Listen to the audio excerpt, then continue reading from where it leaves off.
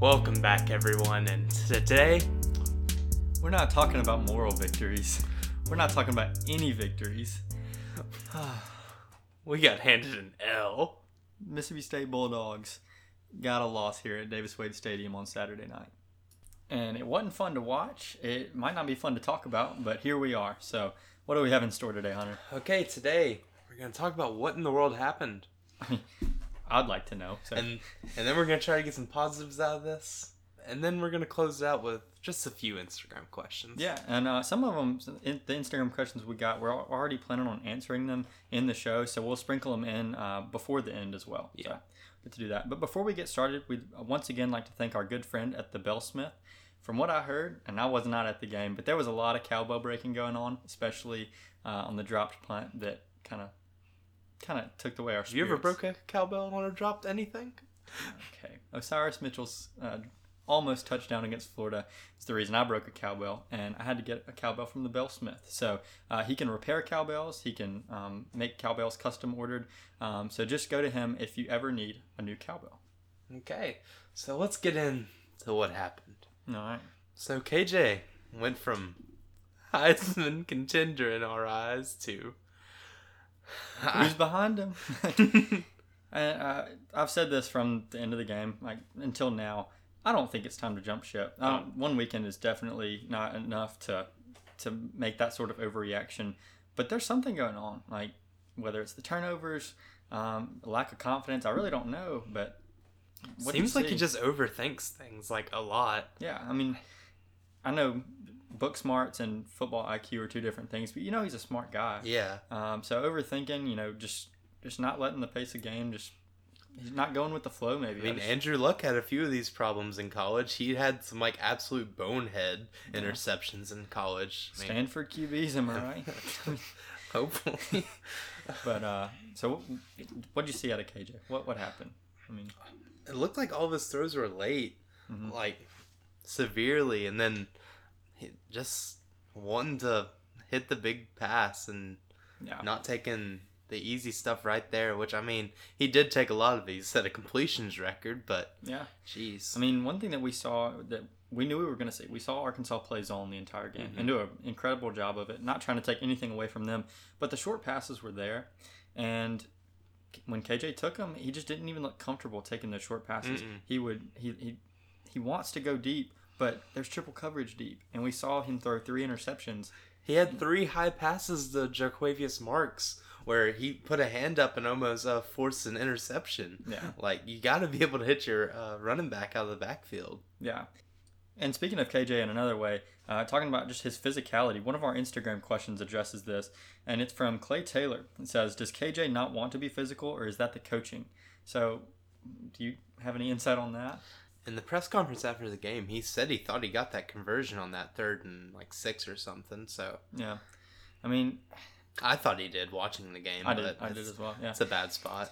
I mean, the thing is, he needs to realize he's 6'5" or whatever he is. He's big. Yeah. And I understand once again, he's not Dak Prescott. He's not Nick Fitzgerald or anybody that we've had before now. He's a passing quarterback, but you got to lower your shoulder. And I just don't know if that's not part of Mike Leach's offense. I mean, this question, is it the coaching? I mean, I just have no idea. On our last 4th and 1 before, we forced them to punt, and then we dropped it, and then got 2 plays in. Yeah.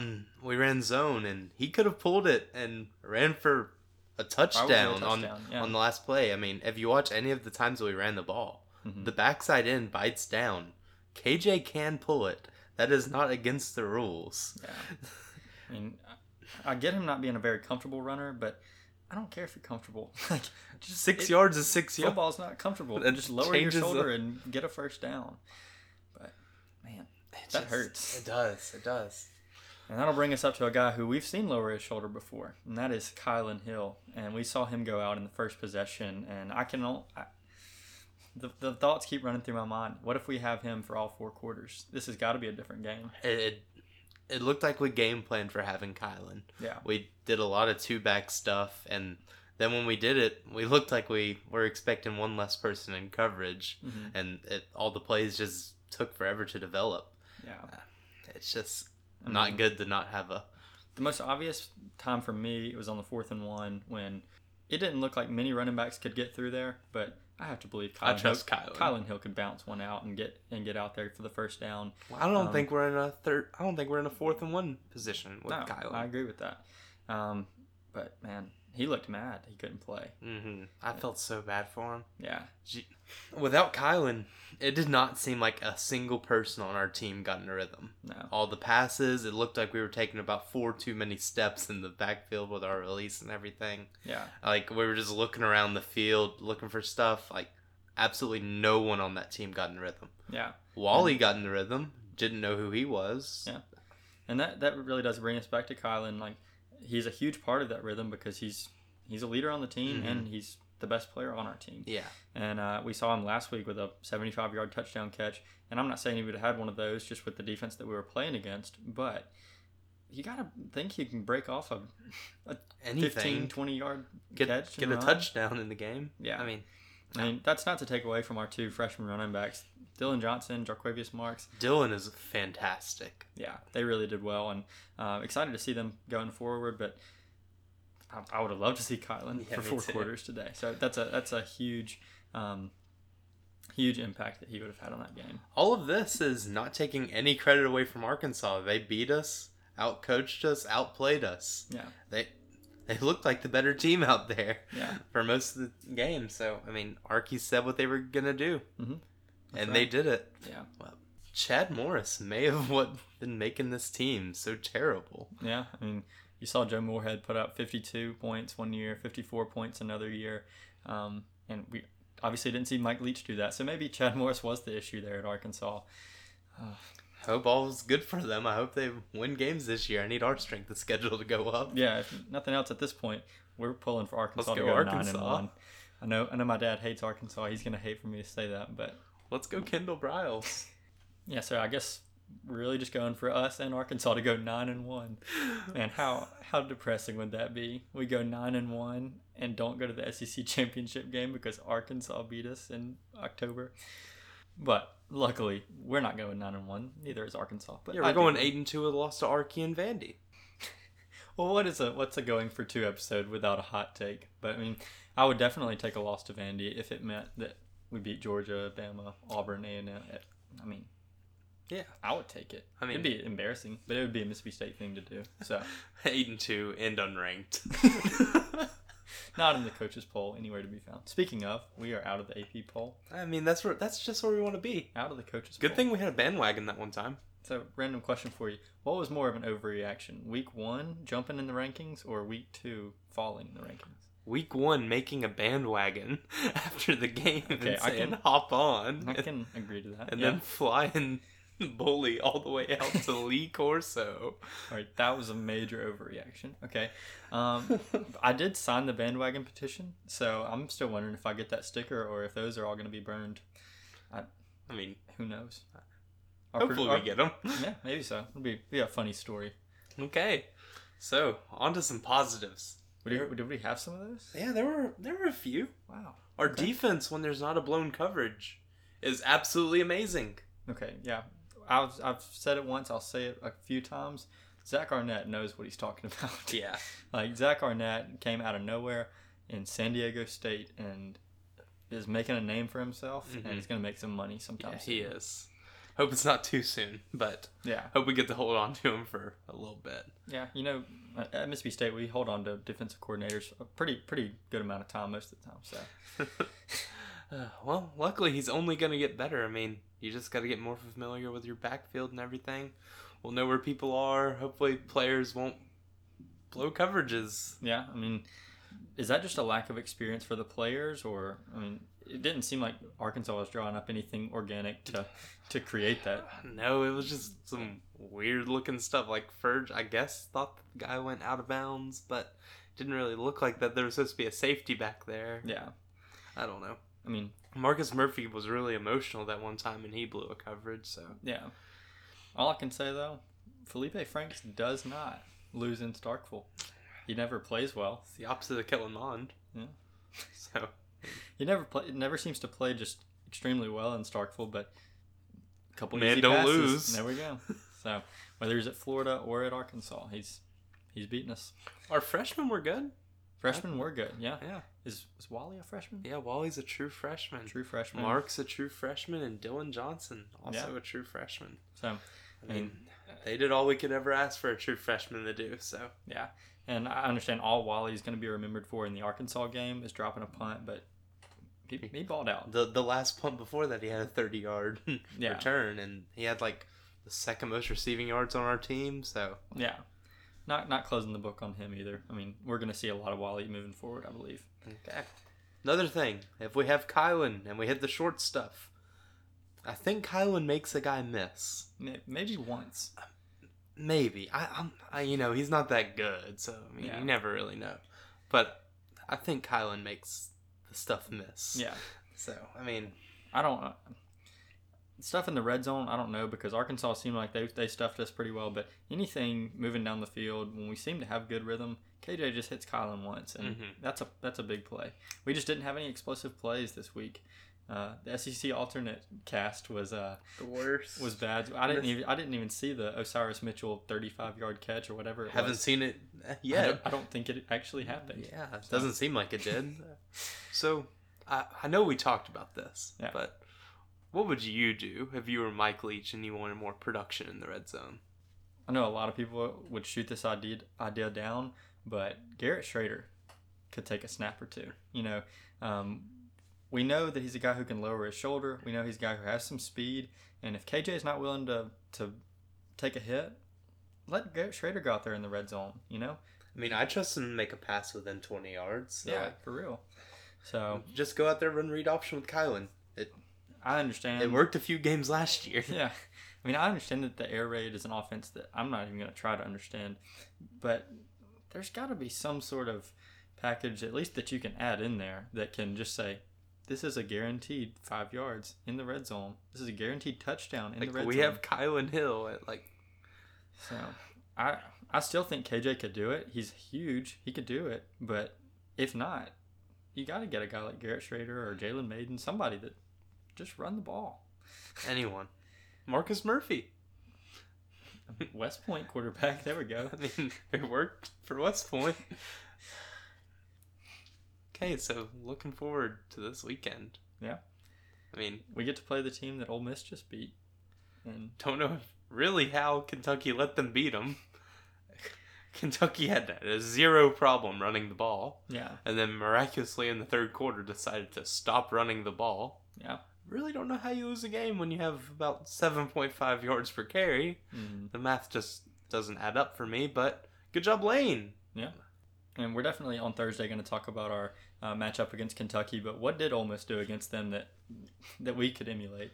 Matt Corral went 24 for 29, so that seems like a starting point. That's like we'll have no problem moving the ball in the air. That's an absolutely insanely good game. Yeah. From Matt Corral. He looked great in that game. Leading rusher on his team. I didn't even realize that. Really? Yeah. Wow. I mean, having a guy do peace sign before scoring and a guy missing a field goal, missing an extra point could all help us against Kentucky, but yeah, we'll talk about that more later. Yeah, so those are just some of the positives. Yeah, I really am surprised that we had that many positives, but the season's not over with. I mean, we're going to do well moving forward. We expect it to be 1-1 right here anyways. Yeah. So a little different look than we expected, but which one would you rather have? Oh, don't hit me with that question. No.